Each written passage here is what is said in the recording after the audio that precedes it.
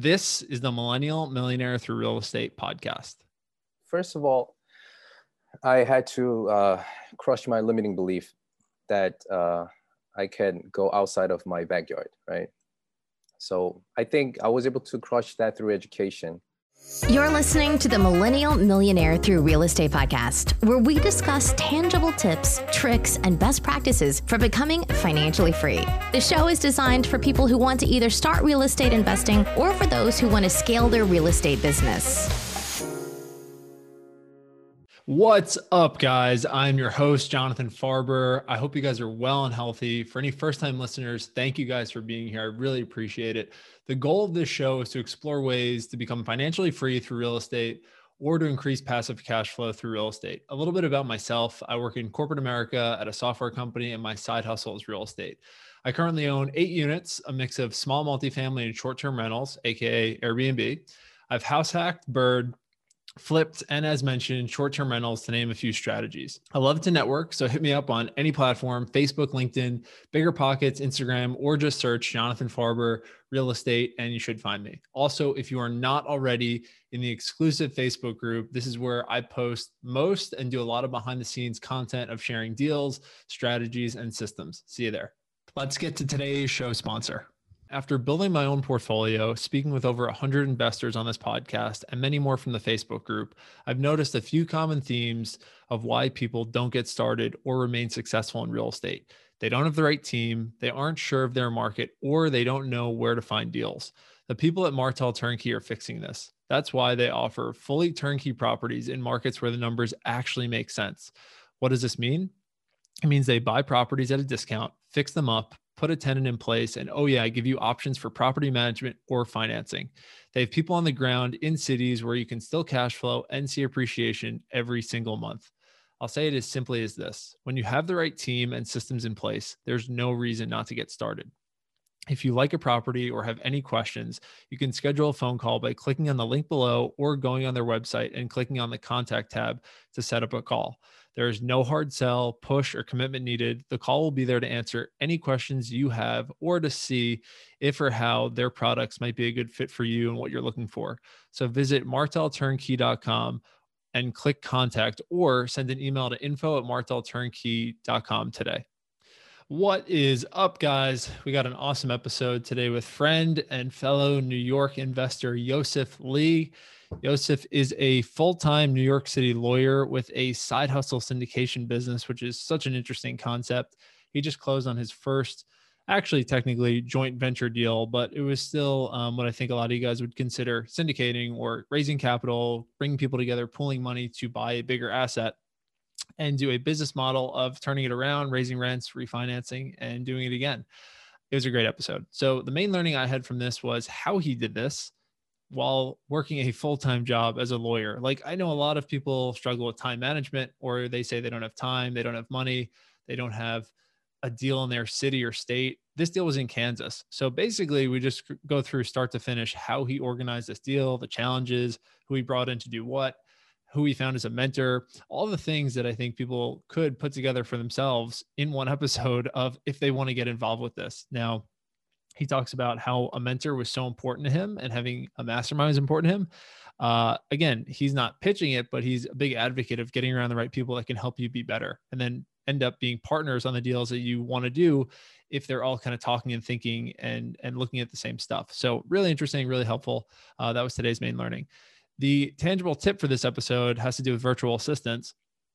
If you are hiring someone on Upwork, I've talked about this on the show before, if you put the word, a specific word in the description that you then use, like say, put this in a subject line. And then when they email you, you set up a rule for that word. So it gets sorted into a folder. It does 2 things. One, it checks their attention to detail to see if they are actually able to follow instructions, because a lot of these posts that go on Upwork just go into these queues of hundreds of people that see them. And then they just literally click a button and it sends back.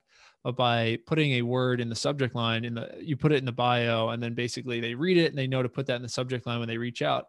It tells me or tells anyone that's looking that this person can follow directions, and they actually do more than just click on the link to apply. The second thing is it doesn't flood your inbox with hundreds of replies that often happen from common posts that you don't want all these in your main inbox. You can just check it at the end of your day or end of your week, just based on a folder file system or like a rule system, so that you know that they're going in there, they're not going to be clogging up your inbox. And then when you have time, you can sort through them in an appropriate way. So that's how I do most of my hiring, or at least the front end. If I have a quick thing that I just need to post on, and then we do interviewing after that. But that's the best way to just start filling the funnel and making sure that they can follow detail, follow instructions, and it's not jamming up your inbox. So without any further ado, Yosef Lee. All right, Yosef, what is going on, man? Welcome to the podcast. Thank you so much for being here. Thank you very much, Jonathan, for inviting me here. I'm very excited. Yeah, man. And thinking about how we first got connected, I'd at least like to know that and remember it before we hit record, through such a funny story. I'm sure we'll get into networking a little later in the show, but I think, as you mentioned, it was through Yonah Weiss's webinar that my brother actually met you on. And then you said that you guys talked, and then basically we got connected through that, right? Yeah, a little twist there is actually I was not there. So your brother, somebody told your brother, hey, you got to connect with this guy, Yosef. And that's how he texted me. And I started talking to him. And then when he mentions, oh, by the way, my brother is also doing real estate. He's leading this big group. And who is he? He said, Jonathan Farber. And I showed him your picture. It's like, because I screenshotted it. And is this him? And he said, yeah. Oh, I'm already in his group. Because I was already invited to your group by Bailey, another member. Hilarious. So, all right, I love it. We'll talk about it. I want to dig into networking. I think that's going to be just such an important topic, and especially now with social media. But Yosef, just for those that haven't been on your meetup or haven't been on social media checking our circles out lately, you mind just giving a quick background on how you got into all of this world of real estate, and then also bring us up to speed on where the real estate business is today? Oh, sure. So I'm a lawyer from New York City. Just like everyone, all this, because I worked full-time while I was going to law school. So, and I pretty had a tough law school years. And after all these sleepless nights, in 2013, I became a lawyer, right? I took the bar, I passed it. I thought this is like finally the door opening to financial freedom, right? Because I wanted to be like cool, wealthy, young professional lawyer, right? But fast forward to 2018, I was still hustling, working hours and hours, and nowhere close to rich. Make some money, but would spend all of them just by living expenses and paying bills, and it's just going out. Again, don't get me wrong, I love my job, but each day I realize it's just harder and harder to become financially free, right? And I was short on time to spend with my daughters and family, and I was just getting fed up with the reality. One day I read a book. It's like classic book that everyone knows, Robert Kiyosaki's Rich Dad and Poor Dad, right? Mm-hmm. And I realized I am trapped in a rat race as a W-2 employee, regardless of how much money you make. And I realized for the first time that the 3 or 4 months out of the entire year that you're gonna essentially working for free for the government, because you gotta pay tax, like 35-40% almost in New York. And I told myself I can't do this anymore, right? I got to do something. So that's when I seriously thought about being either a business owner or investors to build up passive income streams with tax benefits to achieve the freedom of time and financial freedom. So that's when I started vetting the investment vehicles like stocks and bonds, and I did some REITs, I did some mutual funds, etc., and ended up landing on multifamily. The whole benefits that multifamily investing offers are no-brainer not to take it, especially the controlling of being able to control the valuation of the property side.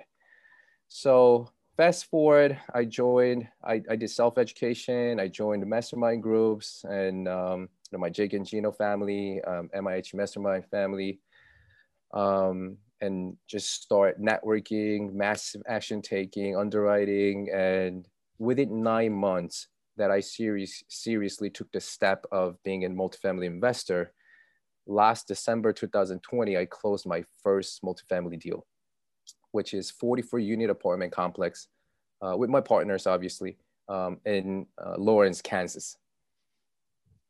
So that is a huge win for myself, It's because amazing. is that first deal. I mean, I hear about the law of first deal. You probably know, Michael Blank. like Yeah. Michael Blank. It is that first deal that you need to do. Once you do it, the door opens up, and that's what happens to me. Mhm. After that first deal, I get a lot more deal flow. You know, a lot of people take me seriously, and I get to talk about my experiences on podcasts like this, and you know, I met a lot more people now. Yeah, totally. So I'm very, very happy for that. So a lot of people might be listening to this and wonder which asset class to get into. They're not sure if they want to do single families, multifamilies, storage units, mobile home parks. They all seem to have pros and cons, benefits. So how did you think about the decision at the beginning when you were in the base education path and weren't sure which route to go or which investment type to go? Okay. Well, initially I thought about duplex or triplex, smaller multifamily, or even mixed units, like a first floor, a retail store, second and third of apartments, right? But the more I study about the deals, I don't know, I just happened to stumble upon multifamily by listening to podcasts. Initially, I didn't know about this. It was just listening to the podcast of just flipping and all the multifamily, smaller ones. And then I stumbled upon Michael Blanks and Grant Cardone, and it just captured me, right? The benefits of the multifamily, it was just so greater than single family or duplexes. And don't get me wrong, you could have like great passive income from that asset class. Mobile home park is great, storage is great. Maybe I could divvy it up later on my attention to those asset classes, but now it's just multifamily. And it's just so makes sense to do multifamily myself. It's basic human need is, you know, food, clothing, and home, right? That's those three basic human needs. So I prefer apartment over retail stores, because it was proved throughout the pandemic, people will not make payment for the retail leases, right? But still they were able to cover their basic, the home rental payments. Throughout my experience, my apartment was over 90% economically occupied, never went down. So it proved strong. Demand is there, and I guess demographic shifting. You know, a lot of baby boomers are downsizing from house, and millennials are not buying big houses. They want to stay with the apartments with amenities, convenient. And you know, cash flow, monthly and quarterly checks, and it's just coming in. And especially in New York, a market like this is called appreciation market. You buy it, and basically you flip and make money. So you can't really think of cash flowing here. But so when I found out about this concept of monthly cash flow, I was just astonished. So yeah, it's not really something that you hear too often about in New York, where I talk about this a lot in the group or other podcasts, is that New York is just not a cash flow market. It's an appreciation market. You would probably be worth more in 5 years or 10 years just based on pure appreciation. But for most people, they don't want just to see numbers on a screen. They want to see cash flow every month. They want to see their checks in the mail or money that they collect. So it's a little different. Digging into your actual deals and structures, again, root cause of getting started, a Michael Blank's deal one. For anyone that doesn't know what that means, it's just a rule that Michael Blank has. He's a big syndicator, runs a coaching program now, that everything changes after you do your first deal. So get into your first deal almost like with whatever means or however you can, just do it and it will get easier from there. So before we get into the deal though, I want to ask, you said you joined a mastermind. A lot of people in the group are skeptical of masterminds. A lot of people are skeptical of gurus. And I think for good reason, they get a bad reputation in a lot of cases. But there is a tremendous value in the good ones, and they can really change people's lives. So what did you join a mastermind for, and how did you pick the one you did? So well, initially I started, as probably other people, samely, that you don't really need a coach or mentors, because there are a lot of free resources out there, right? You could just go to easily BiggerPockets or YouTube and podcast. There's so much free sources out there where you can't even listen to all of them, right? So I started doing self-education, And probably a couple of months, I was just studying and listening podcasts and asking a lot of questions. But I realized education, self-education or studying itself is not taking an action. I think it's more passively absorbing information and just processing it. So I realized, okay, I'm not really taking an action. What should I do? So that's when I seriously thought about joining a mastermind group or coaching sessions. So I looked into Michael Blanks and other Joe Fellis or Vinny Chopra.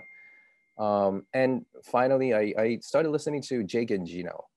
And the story actually resonated the most with me. The two like middle-class guys from New York went to Tennessee looking for financial freedom and built up their empire there, and now giving back to people what they learned and the values, right? So it was just so relatable.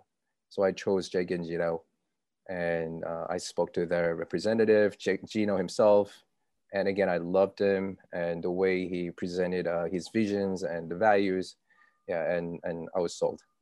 Mm-hmm. Okay. And we'll get into more again. I think we're going to have that as like a little later in the show, especially because networking, I think, is an underrated part of these groups and these masterminds that people don't typically talk about. They talk about the education and what you're going to learn, and not so much the partners and the people you're going to meet that these communities develop, which is most of the times, like, I think the bigger, more impactful thing. So I'd love to talk about your first deal. I think it's going to be a good segue also with overlap of networking from the group. You live in New York. A lot of our listeners are in coastal markets. They're either in expensive cities or markets that for most people are cost prohibitive to get started in. So your first deal was not in New York. It was pretty far from New York. I'd love to just dig into that first deal, kind of just like the main pillars of it, how you found it, how you financed it, who you partnered with, what the business model was, and what gave you the confidence to feel comfortable doing it out of state. Okay. First of all, I had to crush my limiting belief that I can go outside of my backyard, right? So I think I was able to crush that through education. I was trying to buy something and I realized myself going further away from New York City anyway, although I was trying to stay in New Jersey, Connecticut, or maybe further Pennsylvania because of the price. And at one point I told myself, well, it's not like, okay, let's say I buy something in New Jersey or Connecticut. It's not like I'm going to go there every day. I'm going to have to find somebody there to look after the property, right? Then why don't I do it in a place where the numbers make the most sense? That was the realization. And from that moment on, I felt more comfortable looking into a lot further. It's like Tennessee, I looked into, Texas area, Georgia, and Kansas, Missouri. So that's one limiting belief I was able to crush. And secondly, now, okay, the logical conclusion is, again, I'm not there. So what do I do? What should I do? I got to find someone who's trustworthy that can look after my property, and we partner up and to look after that. So that's the next thing I did. I try to look for partners and get connected to a lot of people and started looking for partners. And this happened after I joined the Jake and Gino group, where I had a lot of networking events virtually because it was a pandemic. Right after I joined, the pandemic started pretty much. So I was only able to do virtually. But then because I was in a Jake and Gino community and I was able to trust them, right? So here's a little bit of thing about joining mastermind or a mentorship program. Some people say, well, rather than putting some money down for joining that group, why don't you use it for your down payment, right?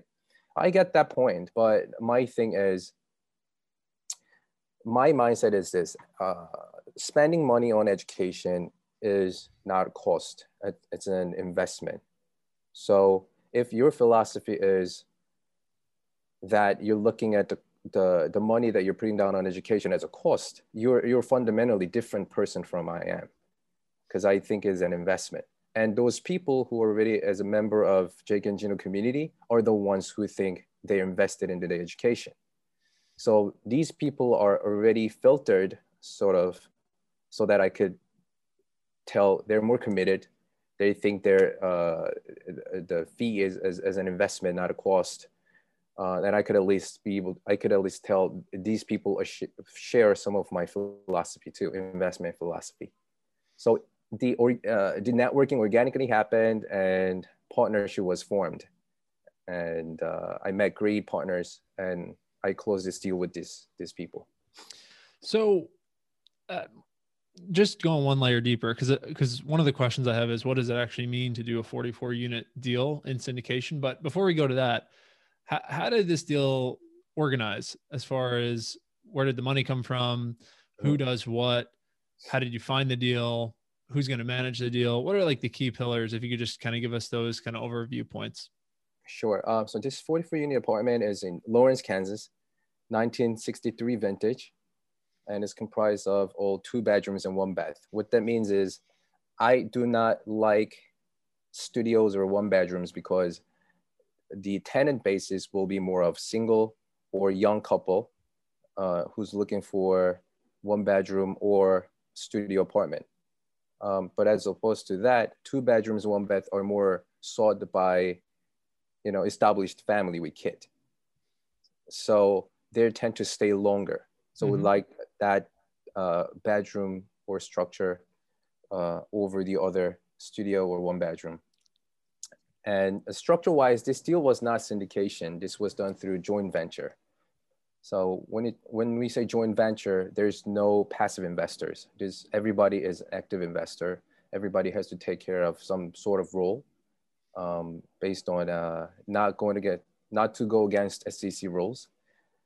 So we have 6 partners here in this deal, and everyone brought some amount of money to use as a down payment, and then plus some rehab cost.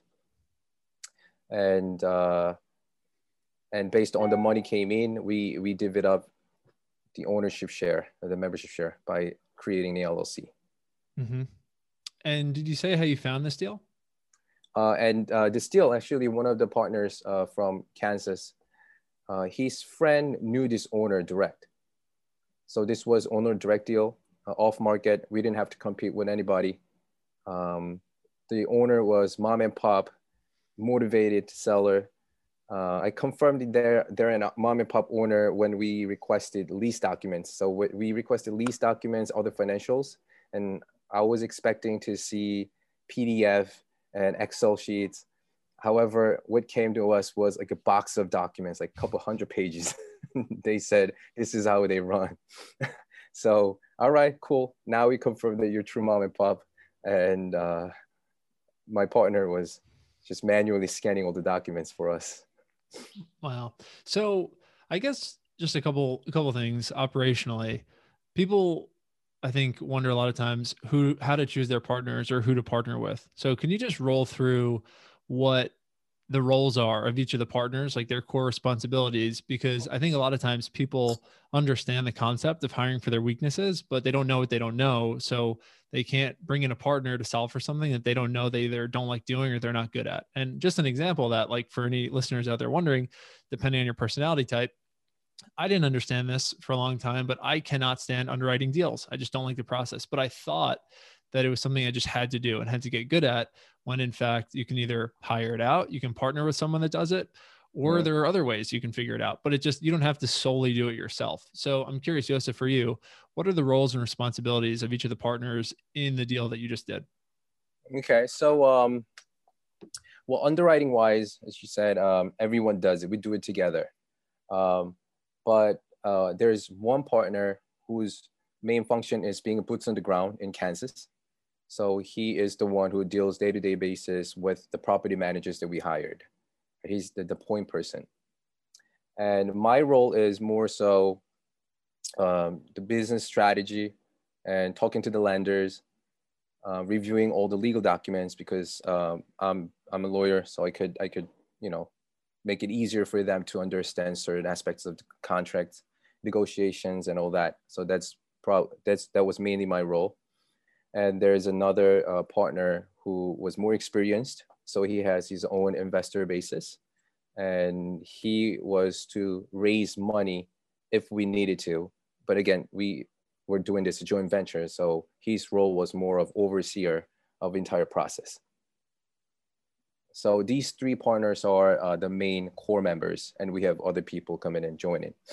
Got it. Okay. Yeah. So what does it actually mean to do a 44 unit deal? And I ask that because I think you've probably seen me post about this in the Facebook group, but I think there's a healthy level of skepticism for the people that are just unit count kind of chest beaters. And I'll just outwardly say, like, I typically don't like that type of person, just because I feel like it's not giving the right message of what the business actually is, especially for people that are coming from the world of owning the entire asset themselves and almost being kind of dissuaded, or maybe even, made to seem that it's harder than it is. So can you just organize or explain what that actually means to do a 44 unit deal and what it's structured as? I see the 44 unit apartment as not as just a property. I see it as a business system. What I mean by that is I am not managing the day-to-day operation of the property. I will call it more of either single or duplex or small multifamily landlord duties or functions, right? But when it comes to a 44 unit apartment, this job is for a property manager. Because you have more units and because you're collecting higher rents, now it justifies having a full-time property manager for that property to take care of the property and deal with all the tenants so that you could free your hands. I mean, you will still manage the property, right? But you will manage the property manager so that you could create another set of this type of business again and again and again and duplicate it. So this is more like a franchise being duplicated over and over. The goal is not to own the entire thing yourself. I'm okay with owning 10% of the deal, but and having 10 other buildings. It's a dilution of liability. You have a lot less volatility for occupancy going lower. And again, freedom of time is actually a big thing.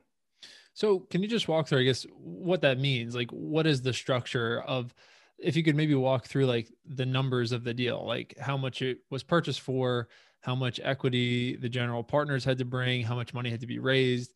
Again, these are just questions that I hear a lot that I feel people that are deciding if they want to get into this would love to know. Sure. So I believe the entire purchase price was close to it's like a little less than $2 million. Okay. Right. And then we came up as 6 people, we came up about close to $600,000. Okay. Right. It was about 35% of the entire purchase price. And we did 80% loan to cost. What it means by that is the lender will actually loan us the 80% of rehab cost as well, not only purchase price. So we were able to get that. And 4% of interest rate, 25-year amortization, and 18-month interest only. Yeah. With upfront tax and insurance reserve. And we didn't go through agency that on this one. This was community bank. And we were able to, like I said, 80% loan to cost. We were able to get the rehab reserve about $250,000 from the bank. Got it. Right. And did someone from the 6 find that bank, or did you guys go like, or through a referral? Did you guys do a little bit of searching to find the lending for this type of deal? So we were actually contacting the lenders, but one of my partner who is local, and so it's important to have a local partner because he already had an established relationship. He actually went to school with, I think, one of the vice president of the bank. So we were able to get a good loan from him. Okay, got it. So is like for someone that's considering doing this, or in your perspective, right? Like, and they're thinking about, is the first deal the deal that's going to make me a lot of money? Is the first deal the deal that's going to be experience for me? You don't have to, whatever level of comfort you are going into it. But again, for people that are just trying to understand this and basically conceptualize if it's what they want to do, what is the financial reward for doing a deal like this with 6 people? Or is it more an experience reward that now you can be taken seriously and get more deals sent to you after you've done your first deal? Okay.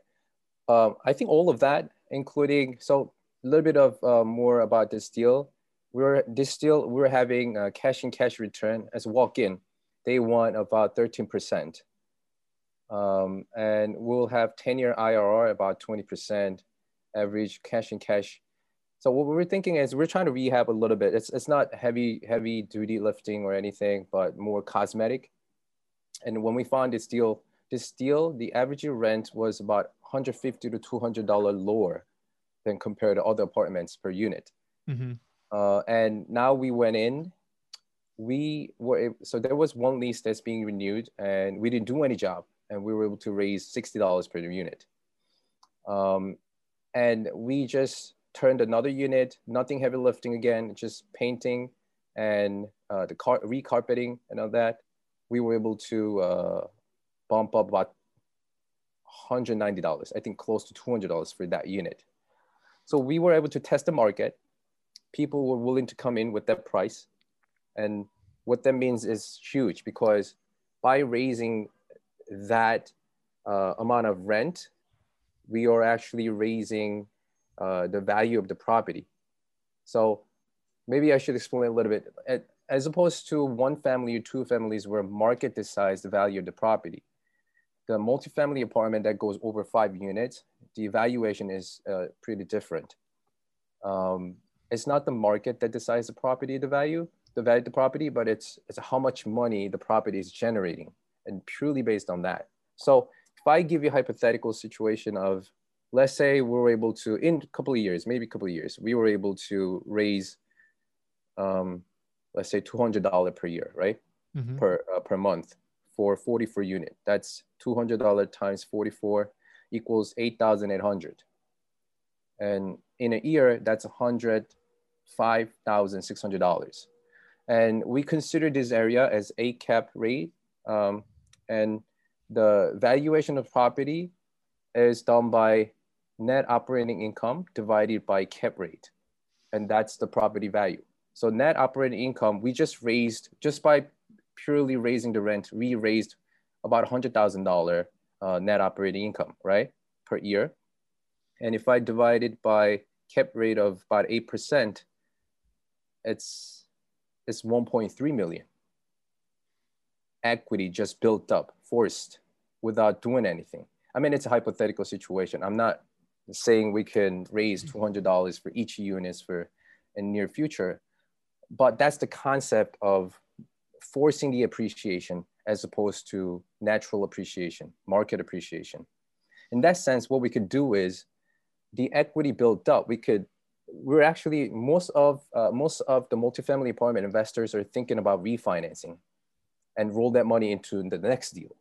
So we built up hypothetically $1 million equity there. Now, let's say we're doing about 70% cash out refi. So we just pulled out $700,000, meaning we got our money back over 100%. And it will be given to all the investors. And now we're owning this property without putting any of our money. So the return, cash and cash return, is infinite.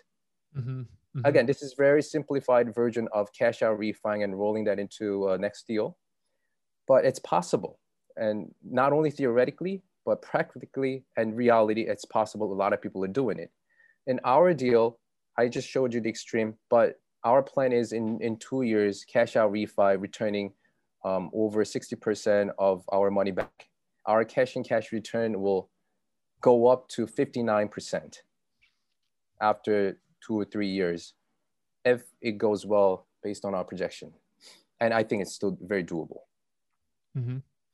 How did you, for someone out there that's wondering step by step, how do you calculate the comp rents based on what the unit could be, based on how much you would have to put into the property to get the rent bumps that you're thinking about? This is something that I've had trouble calculating or thinking through, and I know a lot of other people in the group have as well. like it's in theory amazing to raise rents, but how do you know you can do it? Like what do you look at, or what steps do you take to feel comfortable that you will be able to raise the rents as much as you would hope to? Okay, so first thing first, you're gonna have to see what other apartments are charging. So I usually use rentometer.com or apartment.com and go there and look at, punch in, let's say, because this property is two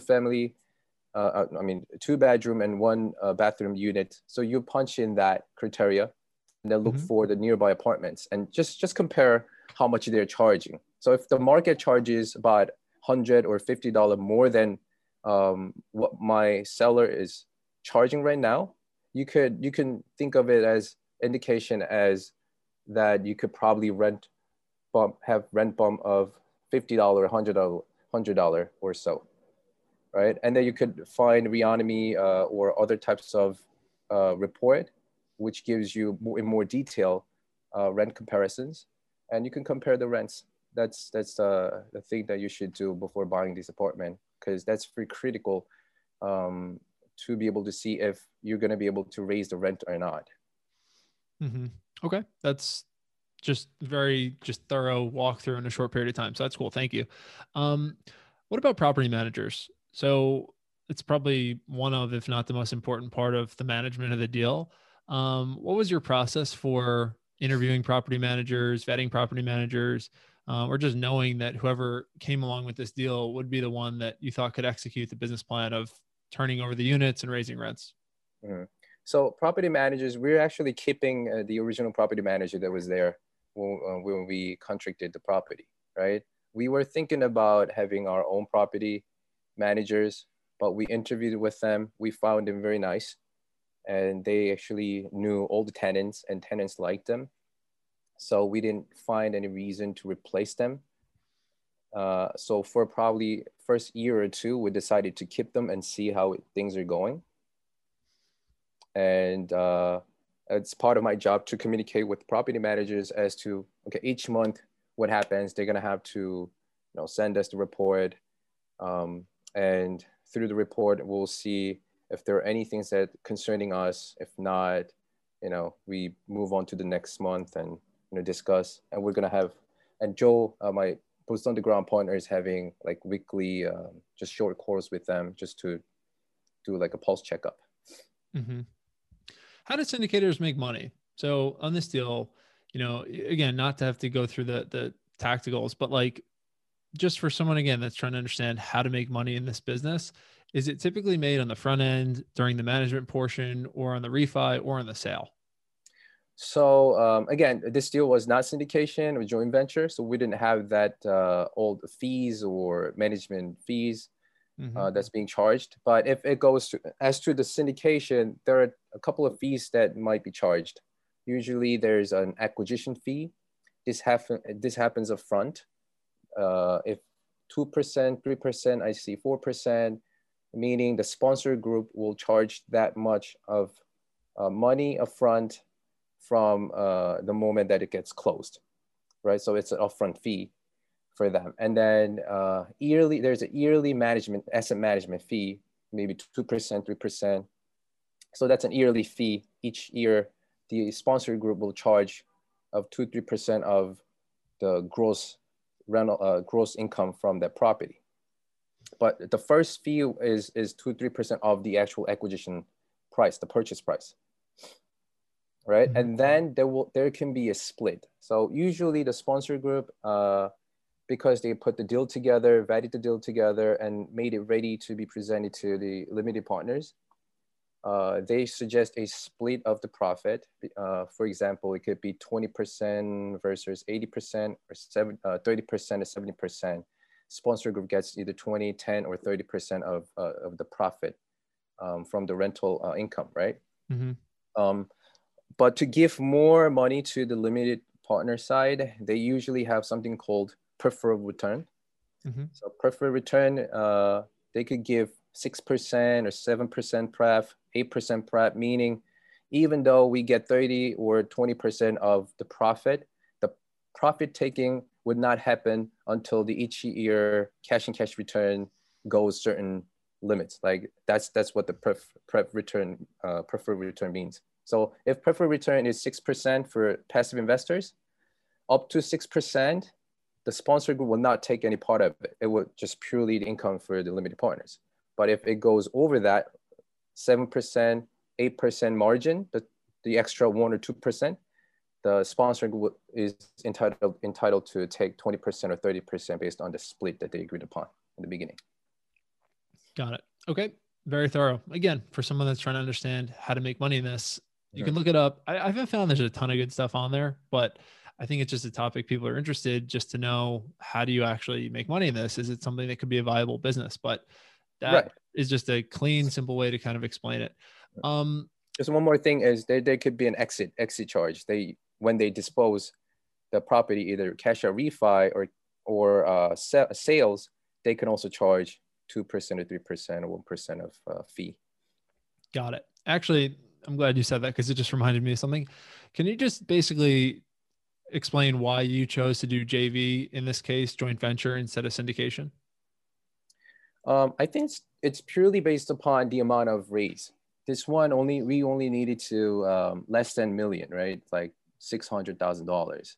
And just simply to me, it was doable to have fewer people without any reporting responsibilities to the passive investors. Because once you have passive investors, you have to follow some rules, SEC rules, and you have to report regularly and consistently. Sometimes they wonder a lot of things and you got to answer their questions.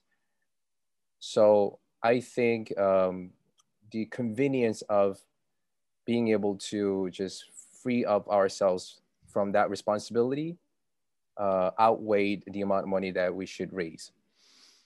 Got it. Okay, that makes sense.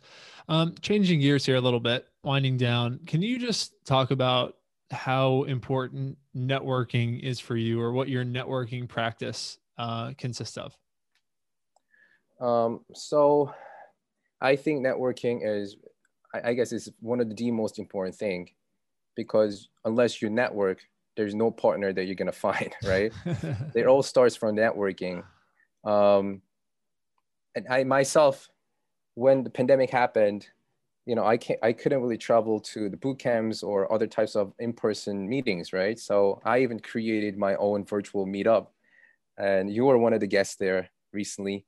And as you can see, networking is so important that you just constantly need to meet people, put yourself out there, and get your message across to people, like who you are. Okay, I'm a newbie, multifamily investors. I don't have any unit under my belt, but I'm passionate about it. I want to add value in any way I can. And this is me, who I am. So this constant messages that you send out to people out there, at one point you will see the traction that getting built up, and people respond to that message and they connect with you. And that's how you be able to get the naming as a real estate investor. And without doing it, like I said, no one's going to know you, and they don't have any reason why they need to partner up with you. Right. So true. Any you mentioned a couple, but any other favorite tactics that if someone out there is listening and feels like they don't have a network, or they don't know people, they weren't born with friends or family that are real estate investors, that they could start doing today to start improving their network and meet more real estate investors? Well, I think it's even easier these days now, post-pandemic area, because now social media is a whole lot bigger than before. I guess you're going to be spending a lot more time in social media, and people are more serious about virtual meetups and virtual networking. So it's a lot easier in a sense, but again, there's no choice. Like you gotta be active in a group, not only just meetups in person, but, go to the forums, biggerpockets.com, join Facebook groups, local virtual meetups. You can do it alone if you have all the resources and a great amount of luck, but you don't have that, right? You got to make a partner. To make a partner, you got to network. It's a must thing. There's no one or the other way. Couldn't agree with that more. Something related to networking, I think, is an interesting scenario for people that still have W-2 jobs.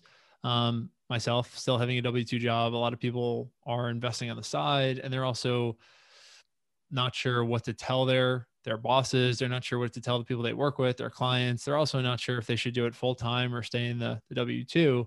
I posted about this a little earlier this week, but I'm curious, what do you tell your employer, your clients, your fellow lawyers?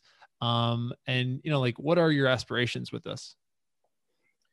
I think that's the concern I shared as well in the beginning.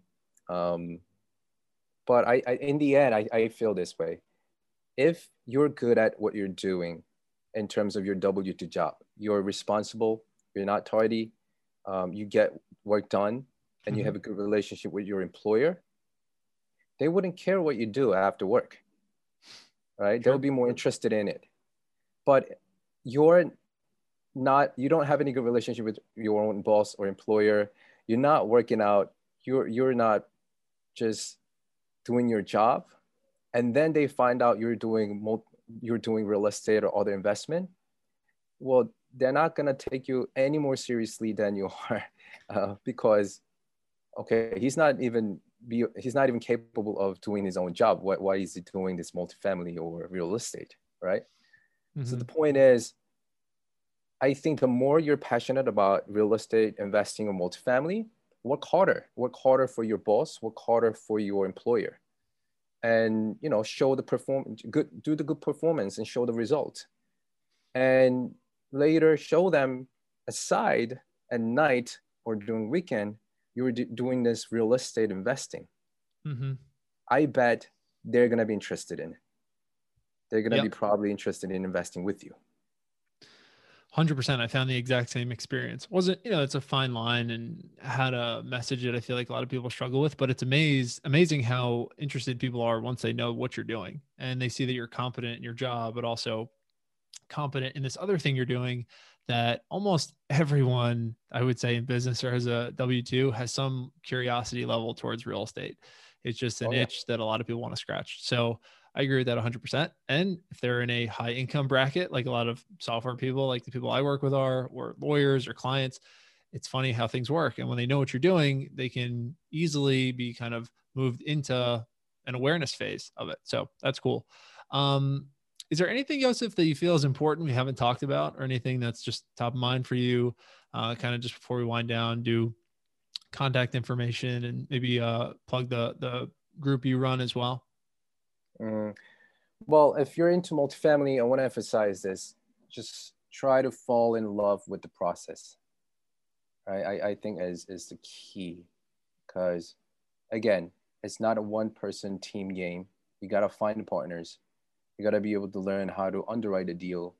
You got to be able to analyze the markets. There are a ton of things that you should be able to do. So what happens is, even though you're passionate, wither is away. It's an emotion, right? You're motivated, but at one point you feel like, oh, there's no light in my tunnel. So my thing was, let's fall in love with the process, just the process of finding the deal, vetting the deal, networking, and then you will be able to bear the moment, and then in the end you will be able to see the light. Does that make sense? I love it, man. It's great. Couldn't help but think of Gary Vee, man. It's about the process. You got to enjoy it, embrace it. And if you think it's going to be easy, you're going to quit. It's just gotta embrace it. So, Joseph, this has been great, man. What's the best way for people to get in touch, contact you, check out your webinar, check out your social media, all that stuff? So on Facebook, I'm more active in Facebook and LinkedIn or Instagram. You can type in Joseph your Broseph, right? Joseph Yosef your Broseph Brosef. This was a nickname given to me by one of my mentors, and a lot of people started calling me Broseph. So I made it that way. I changed everything to correlate with that. And I have a website called syndicro.com, SYNDICRO.com. And you will find me there too. Awesome. Joseph, thank you for coming on, man. This has been fun. It's going to be fun to see you do more deals in 21 and grow your brand. Just seeing it the last year has been awesome. So look forward to seeing what it turns into, man. Thank you again, and all the best. Thank you very much, Jonathan, for having me here today. I was having fun. It was fun. I was a little nervous, but I had pretty much fun. And again, thank you for your time, and let's crush 2021. Love it, man. Sounds good. Hey, you millennial millionaire. Are you looking for help getting to the next level in real estate? Are you looking for accountability and strategy to achieve your goals? If so, Jonathan is now taking on one-on-one students and opening a few spots in his private mastermind. It's affordable and welcome to everyone. If you had any questions or think you may need a boost, send Jonathan a message on Facebook or email at johnjfarber@outlook.com.